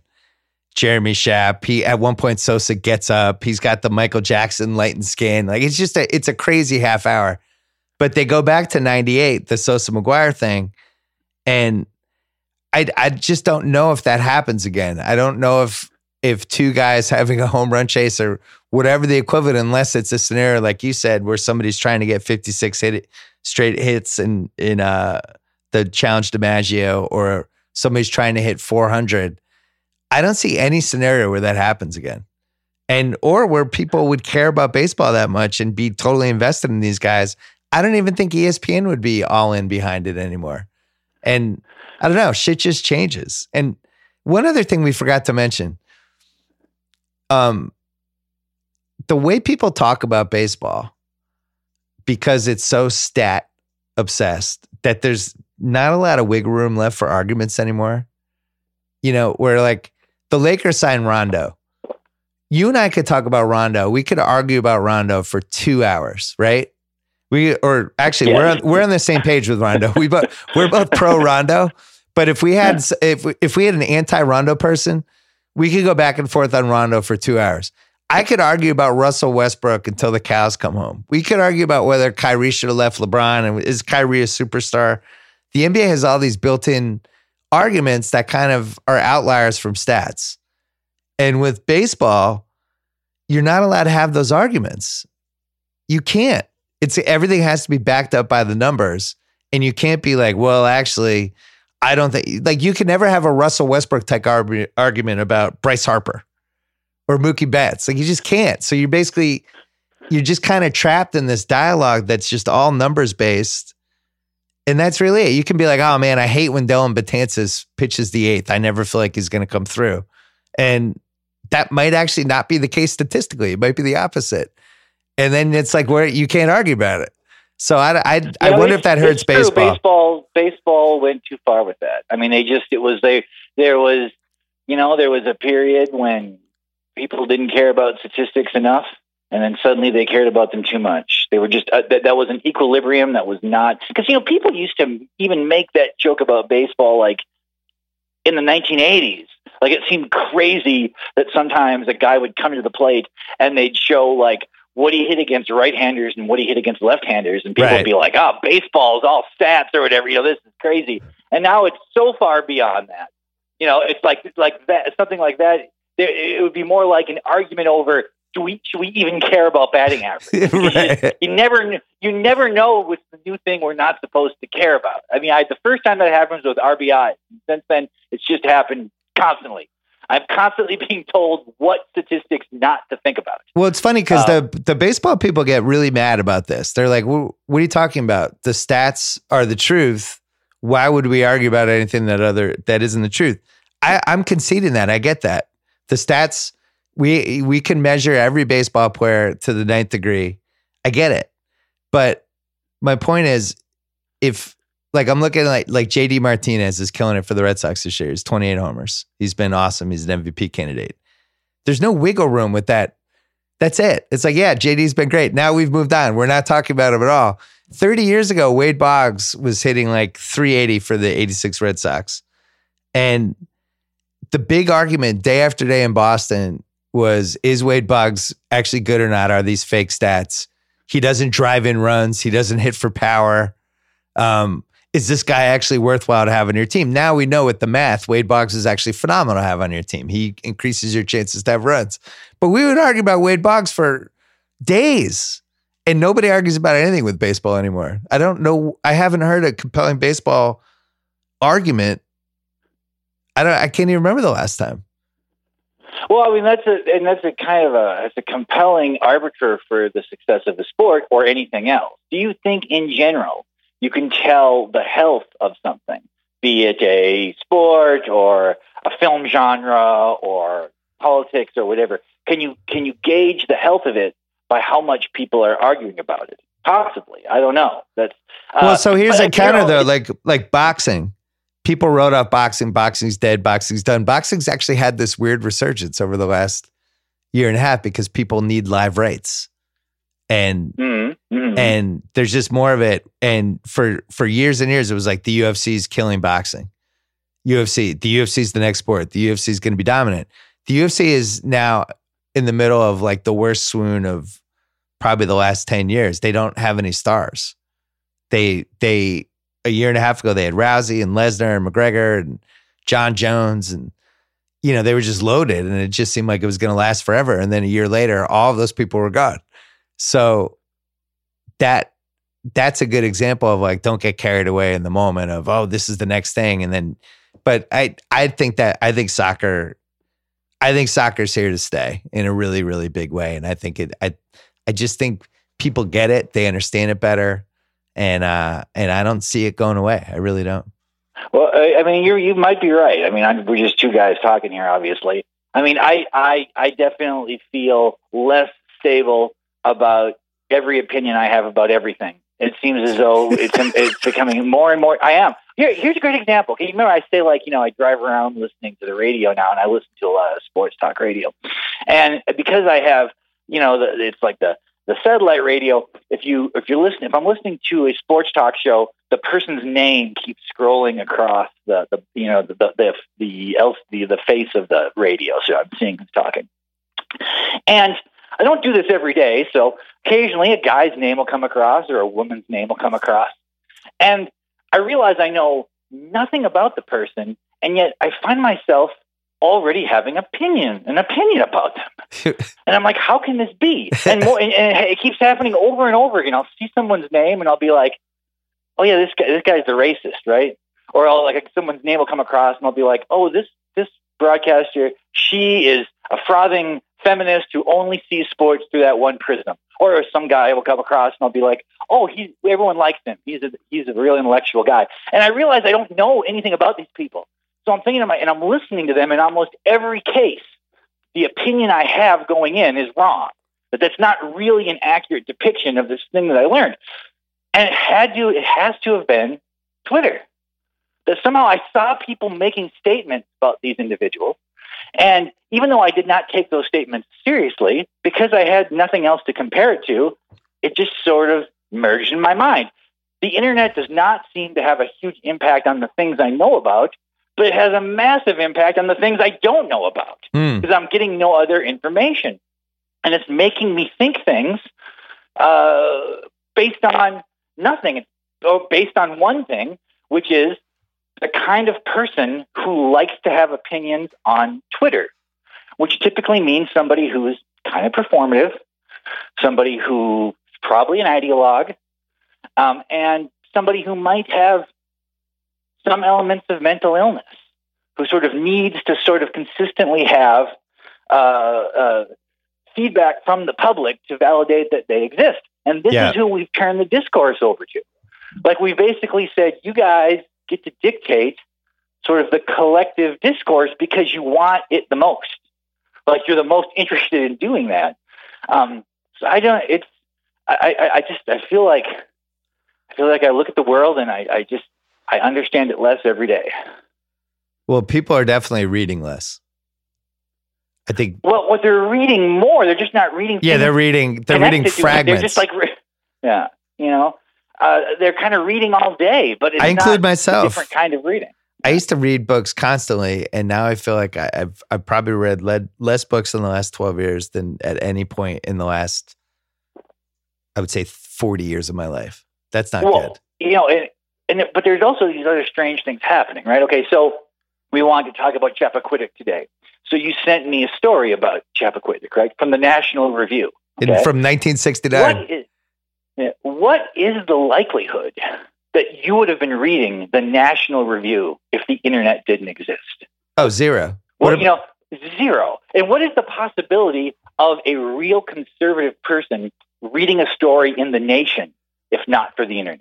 Zero. But this is why there's part of the reason there's so much tension in society now, because you would think, if you were like a real sort of optimistic person, you'd be like, well, great. It's like now somebody on the left is reading the National Review and someone on the right is reading The Nation. It's going to cross-pollinate ideas, and they're going, that's not happening at all. because publications like that are only intended for their base. They're written for their base. So anybody outside of their base reading those publications is only going to become enraged. Yeah. It's only going to make them upset. And because now it's very easy to sort of get to find anything and just have free access to anything, people are going to be less happy about how they view the information they're taking in because they're not really making the decision. They're just sort of following links. Well, and then when they're super left or super right, a lot of their tweets are directed toward the people that are following them who are most likely to agree with them. And that opens up its own can of worms. It's violent disagreement. Someone coming from the outside violently disagrees with them. Everyone following them violently agrees with them. And there's no nuance anymore. Like the discussion we had about baseball just now, I bet somebody's going to get pissed off and write a blog post about it. We just two people talking about baseball. Hey, what are the reasons this could be? You're not allowed to have a nuanced conversation about anything. It has to be, you have to be all the way in one side or the other. Baseball is really complicated. I don't know what it's going to look like 20 years from now. I'm not pretending I do. I just know that it's not resonating with young people anymore. Well, you're kind of pretending you do because you keep saying it's in trouble over and over again. Well, I think it's in trouble as a major enterprise. Yeah. I don't think it's going to die. I don't think we're never going to have baseball anymore. I just think, I don't know what happens to it. I think it's going to lead to, they're going to have to change rules. I think they're going to have to speed it up. They're going to have to figure out how to do it. And they've done this half-assed versions of it, but people do not want to watch a 4-hour baseball game. They don't. So they have to fix that. I get asked about, because I so often write and I'm associated with like classic rock and rock music in general, I am often the person who gets asked, is this the end of rock music? Is rock music dead? I sort of write but what if we're wrong? I have a whole section sort of about the end of the rock era and why I think that happened. But to say rock music is dead, what you're really saying is it's just not the normative condition of music. I mean, jazz still exists. Jazz is just not central to society. So there can still be great rock bands. Like a new rock band could emerge today and make the greatest rock record of all time. But it's impossible for that band to be the Beatles or to be Van Halen or to even be the Strokes or, any of these. It's like that can't happen now because the genre in which it works is no longer central to the world. Now, could that be the situation with baseball? Maybe it's already happened, okay? But does that matter to the person who likes baseball? I don't know if it does. Like, do you enjoy the NBA more? Do you enjoy the NBA more when it's more popular? No, I just told you, I still love baseball. I still watch it. I still care about it. My feelings about it haven't really changed other than that. I don't think it's nearly as fun to go to games anymore. I used to, 20 years ago, that would have been my number one dream, to have Red Sox season tickets. I wouldn't want baseball season tickets now. So, but I still love watching. Because baseball has changed or because you have changed? I would say both. I also think... What has changed more? Well, it's kind of crazy. I was on a plane recently and they have some of those old Ken Burns baseball episodes on. Yeah. And I was watching the section about the 20s, and it is surprising that if you see a little footage from the distant world of baseball, it doesn't look radically different than baseball now. It certainly looks different, but compared to every other sport, it looks more the same. Okay, like you like it, or particularly if, like, say it's a still from center field of a baseball game from 1928. It looks like that could be a baseball game now, where the guys are standing, everything about it. Even a static shot of a basketball game, or certainly a football game, seems to have no similarity. Now, if we were planning a sport, let's say you and I were making up a sport right now, what would you favor? A sport that constantly changes, or a sport that has sort of a stable, inflexible nature? The sport that we create will be the sport that it is. I would say basketball for whatever age we're in now is the perfect sport. I'm saying we're making up a sport. No, Would it I be know, a better I know. idea to have, yeah. But I would try to steal as much from basketball in whatever the modern sport. Because the thing with basketball is it's just constant. It's ADD basically. It's like every possession's different. Something's always happening. There's always the potential for something. So you'd want that, I think. And I don't know. I don't know what the answer is, but it would be something that moves fast, is designed for this ADD generation, and always has something happening. Yeah, okay, well, I'm trying to think of, what, so always has something happening now. Now, does that, are you describing soccer when you say that? I wouldn't say, it seems to me that soccer and the sort of the pacing of the event, what sport would you say it's most similar to? I guess hockey, right? Hockey is the closest analogy. If you of the major sports, hockey is the closest analogy to the flow of a soccer game. People aren't interested in hockey in any major way. I would say like if people love hockey. No, I would say baseball. I actually think soccer has replaced. I think it's replaced a lot of the things that people loved about baseball for certain people. Because sort of the kind of like the casual watching experience. It's on. You're also reading something and talking to someone. You can look and look back, and nothing has really changed. In that way, I guess it is like baseball. But there's a lot of nuances to it. The advanced metrics that have gotten a lot better over the last 5 years resembles a lot of what was started happening in baseball in the late 90s, early 2000s. And it's one of those things where there's not a lot going on, but there's a lot going on. And the more you know about it, the more you know there's just a lot going on. But if you're watching it casually, you're just watching guys kind of running around and hoping somebody scores. The other thing with soccer is the women's national team here is its own kind of monster. I think when we have the World Cup next year, it's going to dominate discourse here for 3 weeks. And baseball doesn't have that version of that where it can pull in all these female fans or little girls or people who might idolize whoever the next Abby Wambach is. I guess Alex Morgan. No, it's not Alex Morgan. I don't know who the next one is going to be for the women's soccer, but it's pulling in all these different demos constantly, I guess is my point. And it's attracting kids. Have you been to a baseball game this year? Oh, no. I mean, first of all, there's no baseball team here, but I mean, if there was, I would be. I don't really go to live sporting events that much. One thing that's changed baseball in person, and they had to do it, but it has to be mentioned, is the net. They put this net all the way around both dugouts so people wouldn't get hit by foul balls anymore.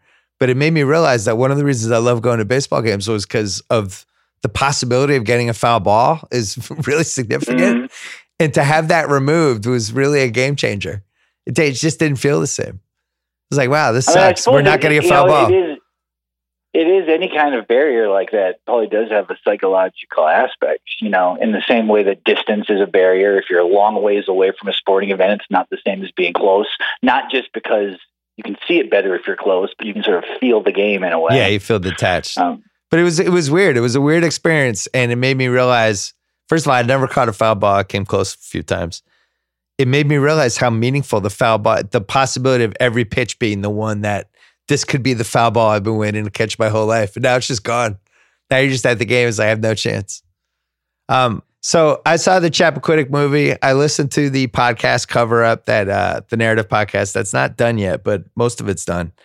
And I realized that I've done a bad job of being properly obsessed by this topic. And I love doing deep dives. You and I once did a gigantic JFK assassination podcast on my old BS report. We also did the disappearing airplane flight. I think we did a podcast about that too. So as I started deep diving into Chappaquiddick, I texted the only man who could have cared as much as I cared in that moment, Chuck Klosterman, who I asked if you had seen the movie, and you were like, I went to the theater and saw it, and I never go to the theater.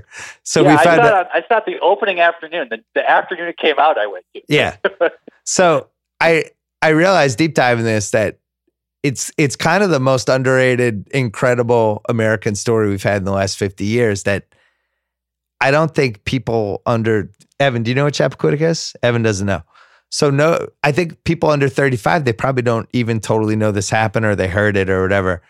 The background is Ted Kennedy, Senator of Massachusetts, youngest brother of Jack and Bobby, both of whom had died. Bobby had died the year before.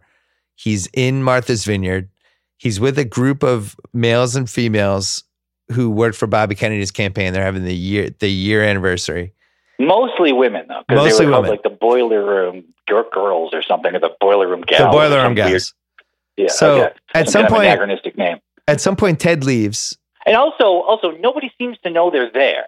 Like nobody, like Ted Kennedy's wife doesn't seem to know he's there. No. I mean, It's the 60s. It's just what it's the Don Draper era. Ted leaves with one of the ladies, Mary Jo Kopechne. It's unclear when he leaves. He's spotted by Martha's Vineyard. Where was it? At Chappaquiddick or Edgartown? I can't remember. One of the police people saw his car heading down the wrong road and it was stopped. And he pulled over and got out of the car. And then the what we think was the Ted Kennedy car maybe panicked and sped down the wrong road. It was a road called Dyke Road that was a dirt road, had potholes and bumps, all this stuff. The road next to it was the road toward the ferry. Now, this sergeant said he saw the car at 12:30. The ferry was already gone at that point. The last ferry off Chappaquiddick was at midnight. This car goes flying down this road, and we think it's the same car. It ends up, there's a turn, misses the turn, and goes off the bridge, lands upside down with half of the car sticking out of the water. Ted Kennedy swims out of this car, and then 10 hours passes, and then we find out that there was this Mary Jo Kopechne was also in the car, and she drowned and may have been able to live if anybody had alerted the authorities. And then it's this 10-hour, what could have happened? Why didn't he go to the house right there to call the police? Where did he go? His two friends got involved. They allegedly came back, swam in, tried to save her. Then Ted Kennedy, they get in a boat. They go back to Edgartown, and he's seen by somebody at 2:30 and goes to his hotel and goes to sleep, and then wakes up the next day and goes to breakfast. And then when they find the dead girl in the car, and it gets covered up to the point that they don't even charge him with involuntary manslaughter. It's his car. He admits he was in it. They get him off the island, and the whole thing is just absolutely amazing. What did I leave out, Chuck? Well, I mean, you just the summarize the story basically is like Ted Kennedy drove off the road with a woman who wasn't his wife into the water. She died. He didn't. He seemed to just think maybe if he avoided it, nobody would notice. But then at one point realized you can't just forget about this. And I mean, there's no. It's interesting. Like, is this even a conspiracy? Because a conspiracy usually indicates that there's sort of one story, like the government or the institutions are trying to promote, and then there's like the real story underneath. It seems like the story underneath is sort of the story everyone accepts. That, you know, like Ted Kennedy was kind of a hard drinking guy, liked women quite a bit. The assumption is that there was probably something going on with this woman that he wouldn't want his wife or anyone to know about. And, you know, and then when the accident happened, he just tried to get out of it. He kind of did, although it did end the possibility of him becoming president. He got reelected the next year in Massachusetts. Oh, absolutely. But it's I mean, unbelievable. If he would have stepped down, yeah. But I mean, it stopped him from becoming president. He probably would have become president at some point. He probably would have got the nomination in 1976 over Carter or something. Like that probably would have happened, I think. Also one thing that I didn't know, but I learned from the movie is like, apparently he invented the cliche of wearing a neck collar to court. Right. To indicate that you're hurt. Like that was like his thing. It's like, oh, I'll wear this neck brace and people will think I'm okay. Do you think that in some ways, there was a collective willingness to forgive him because of what had happened to his brothers? 100%. That somehow he was seen as like an umbrella, you know, as like the Kennedy umbrella. They had these two tragic things happen in their lives, and there was a desire to forgive him. He does that when he does the statement. He finally gives a statement that's televised, 15 minutes long, to the American people apologizing for what happened, and brings up the Kennedy curse and somehow makes himself sympathetic, even though I think there's a 99.9% chance he was a drunk guy trying to get laid who drove off a bridge and then ditched the girl in the car and got out and didn't tell anybody because he was afraid it was going to ruin his presidential campaign. Meanwhile, the girl was probably alive for multiple hours in the car, and it seems like she suffocated. Why do they think she was alive for multiple hours? I mean, the car would have been filling up with water. I don't think it was. I mean, it's like it was. I don't think it was filling up. I think it was filling up so slowly because it wasn't totally underground. And this podcast said the car's upside down and she's completely disoriented. It's pitch black, so she can't see. And your instincts are telling you to go up toward the top of the car, but she's upside down and doesn't realize to just go down and then swim in the window. So she's panicking, and maybe that's why, maybe she ran out of breath faster or something. But she definitely, the autopsies / whatever, the coroner, how the water came out of her lungs and stuff indicated that she was alive for a while before she died. But there was never actually an autopsy, which was another crazy thing about this. He got so many things buried or discarded, including the fact that an autopsy could have proven if she had died before the car ride, if he had driven it off intentionally. It could have proven that she was super drunk. It could have proven that she was assaulted in some way. Like, who knows? But I think he paid off the family. It's pretty clear. Like the family let it go like immediately, which is weird. It's I think the family thought of the Kennedys as wonderful people who their daughter completely believed in politically and would have done anything for. And I don't think it occurred to them that Ted Kennedy could have not cared about whether or not she lived or died. I just don't think that they were willing to view that. They accept that belief. Yeah. Well, and they got paid off. To pay people off, like, what do you have to be paid to accept the death of your child? I think millions and millions of dollars. I don't know if that would be enough. Are you saying that? I mean, use your own kids. You don't have to pick up a number, but like, what number would it be like you would accept their wrongful death from someone? I think that they wanted to believe him. But they never even did a civil suit. Yeah, because they wanted to believe his story. They wanted to believe that Ted Kennedy did everything he could to keep their daughter alive. Oh God! They didn't. His story was so bad. His story about one part was, he said after they couldn't save her, they were driving back to Edgartown, and he swam across the channel 150 yards back to his hotel because there was no ferry anymore, and he panicked, and he swam like 150 yards, not like a short length of time. It's late at night. It's completely pitch black, and he's been drinking the whole night, and he just crashed a car and probably got a concussion. And there was like currents. It wasn't like a lake. It's like, a river. And that was one of his stories. Yeah. And it changed his perception forever. I mean, it's like he died in 2009. And of course he had a long political career. He was a real meaningful, member of Congress and all these things, but, he was never, sort of respected or perceived as having a huge amount of personal integrity because of this event. I mean, so it's not like, I would hope that. I mean, yeah, I mean, it did even like, you just ask the guy in the room, like, do you know what Chappaquiddick is? And they were like, no, but I bet if you ask them to describe Ted Kennedy, assuming the person could do this, it would be kind of a mixed description. It's the sort of meaning of this event never left him.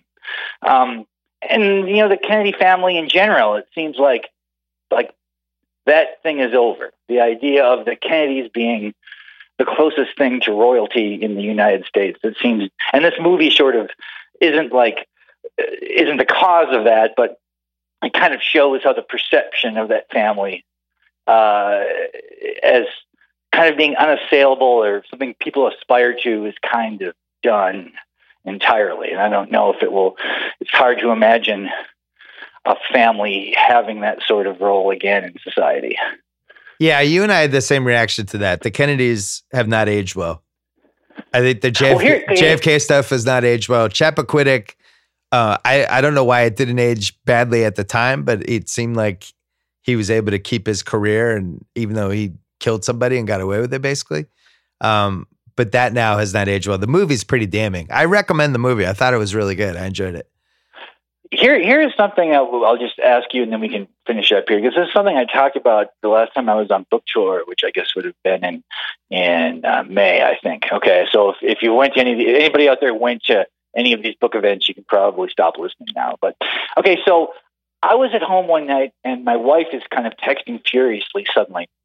And she's texting with her friends, and I have no idea what they're texting about. And they're texting about that, like the last royal wedding.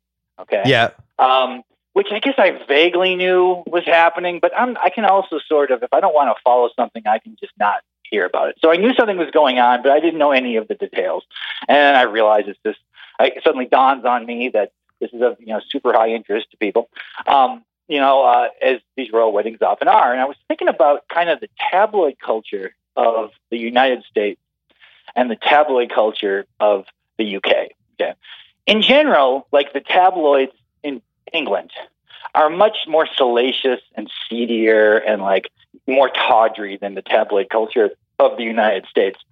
However, the apex of tabloid culture in England is always the royal family. Yeah. It's always been that way, and it always will be. And it's kind of a classy thing, right? It's like they're royalty. They're very mannered. They're very formal.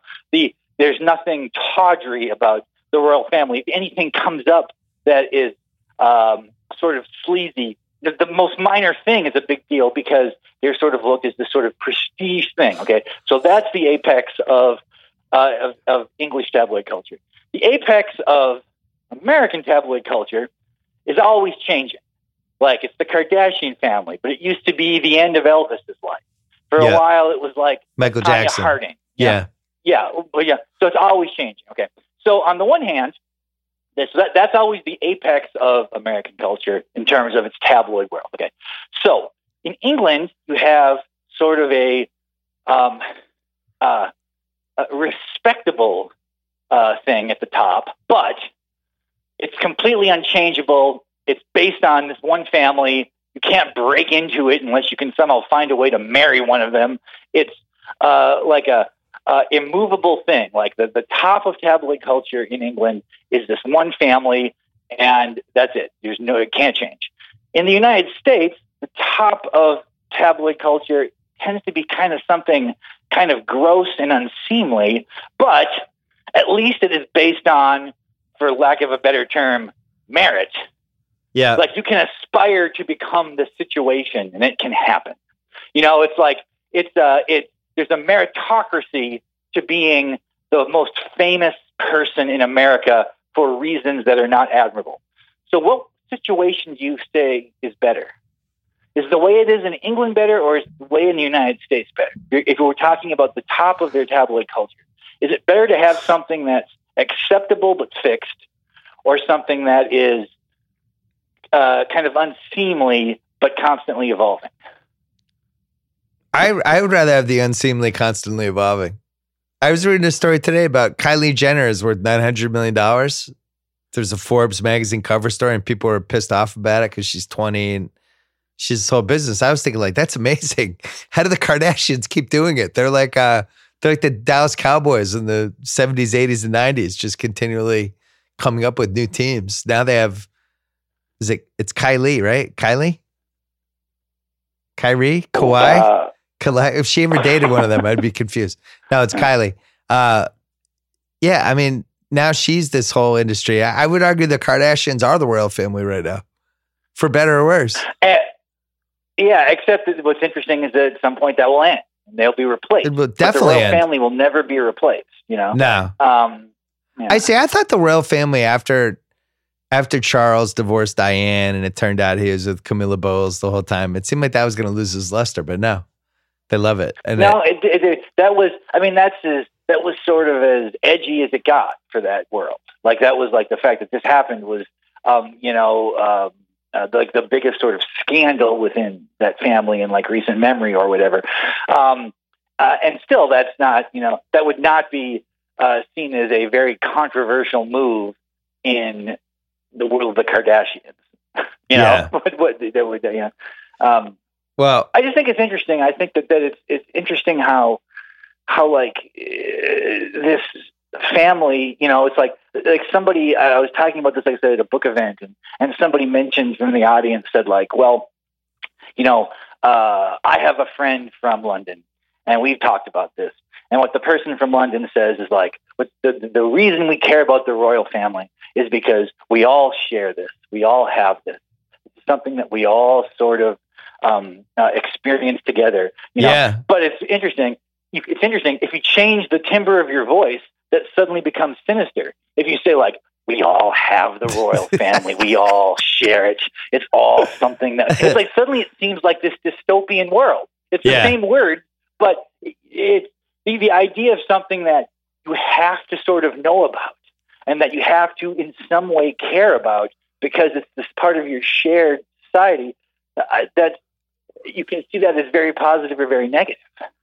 Well, we have the Trumps now. We have Don Jr. and who's the other one? Eric and Ivanka and I guess Barron. Because we started talking about the Kennedys. Melania. Like, well, like what about the Kennedys? The Kennedys were always seen as sort of American royalty, and they call it Camelot or whatever.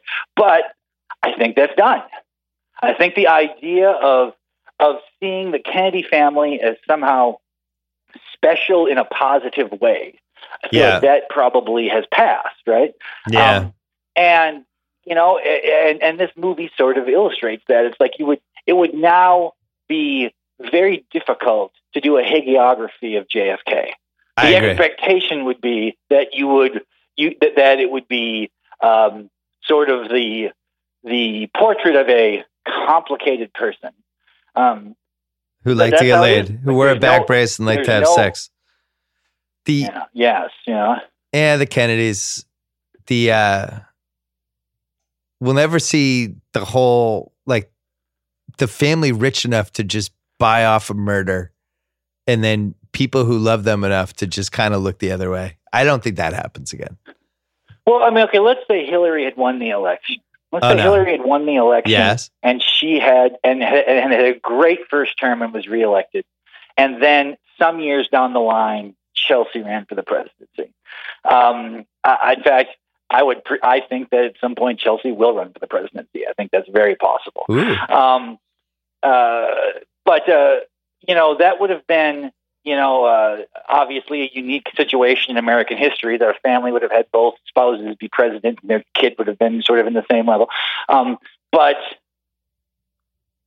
even, the Clintons aren't perceived the way the Kennedys were perceived. I was just on vacation last week. My father-in-law, who's pretty left-leaning, is now like, I really now believe that Clinton should have been removed from office.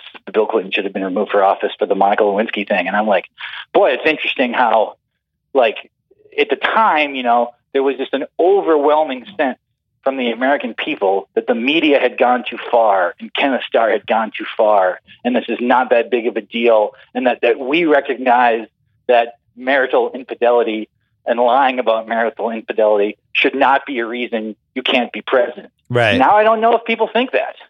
Now, you talk about the young people in your office.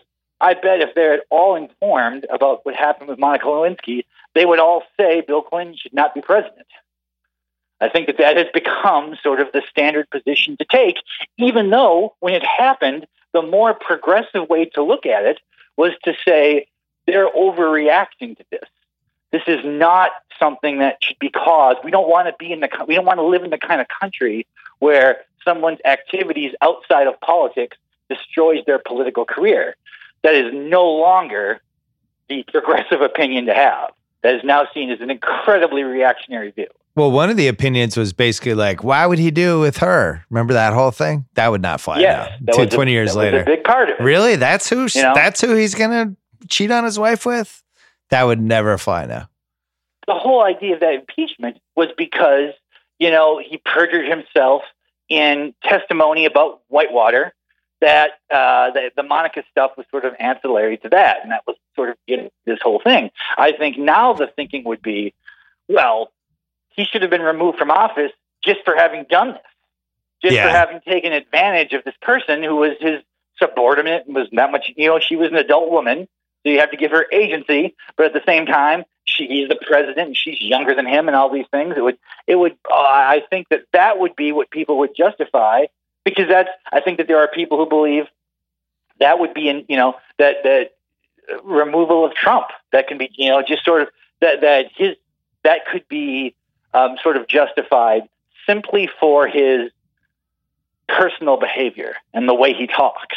Well, remember another thing from back then was, well, if Hillary took better care of him, maybe he wouldn't have to do that. That was another angle. There's a lot of hot takes in 1999 with the Clinton thing that would not fly in 2018. Yeah, well, because that kind of hot take you just mentioned, like, it's hard to find that written anywhere. That was the kind of thing. That was a cocktail party take. Right? Yeah, it was like a hanging out with their friends take. Now that would be made in public. And there would be like, someone would be like, oh, look at social media. Look at all of these people who are blaming Hillary for Bill's infidelity. There'd be this entire list of this. Yeah. And that's it's just a strange thing. I mean, it's just an interesting thing when they talk about social media. It's often described as like, this is kind of like a town square, or this is kind of like a cocktail party. You're involved in this thing. Like, can you imagine being in a town square or at a cocktail party with somebody who every 20 minutes loudly gives their opinion about some unrelated event? Like, you probably wouldn't stand that close to them, would you? You probably would not want them at your party. If every so often they got on the table and they just gave their take on something, and then 20 minutes later they did it again, we wouldn't say to that person, it was like, God, I'm glad they came. Right. That was a real great addition to this party or whatever. That's what's different, sort of. It's not like that. It's actually very different than just it's not like a conversation. It's very different. We have to go. We're almost at the 2-hour mark. We hadn't talked to each other a while. We had a lot to talk about. Chuck Klosterman, anything to plug? Nope. Just hanging out. All right. Thanks as always. Thanks for coming on. Okay. It was a pleasure. Talk to you soon. All right. Bye. All right. Thanks to Chuck. Thanks to ZipRecruiter. Don't forget to check them out at ZipRecruiter.com/BS. Don't forget about all the new Ringer t-shirts that we put up. We were giving out some of them in Vegas. People were going nuts. That is theringer.com/shop. And we're back on Friday with one more BS podcast. Until then.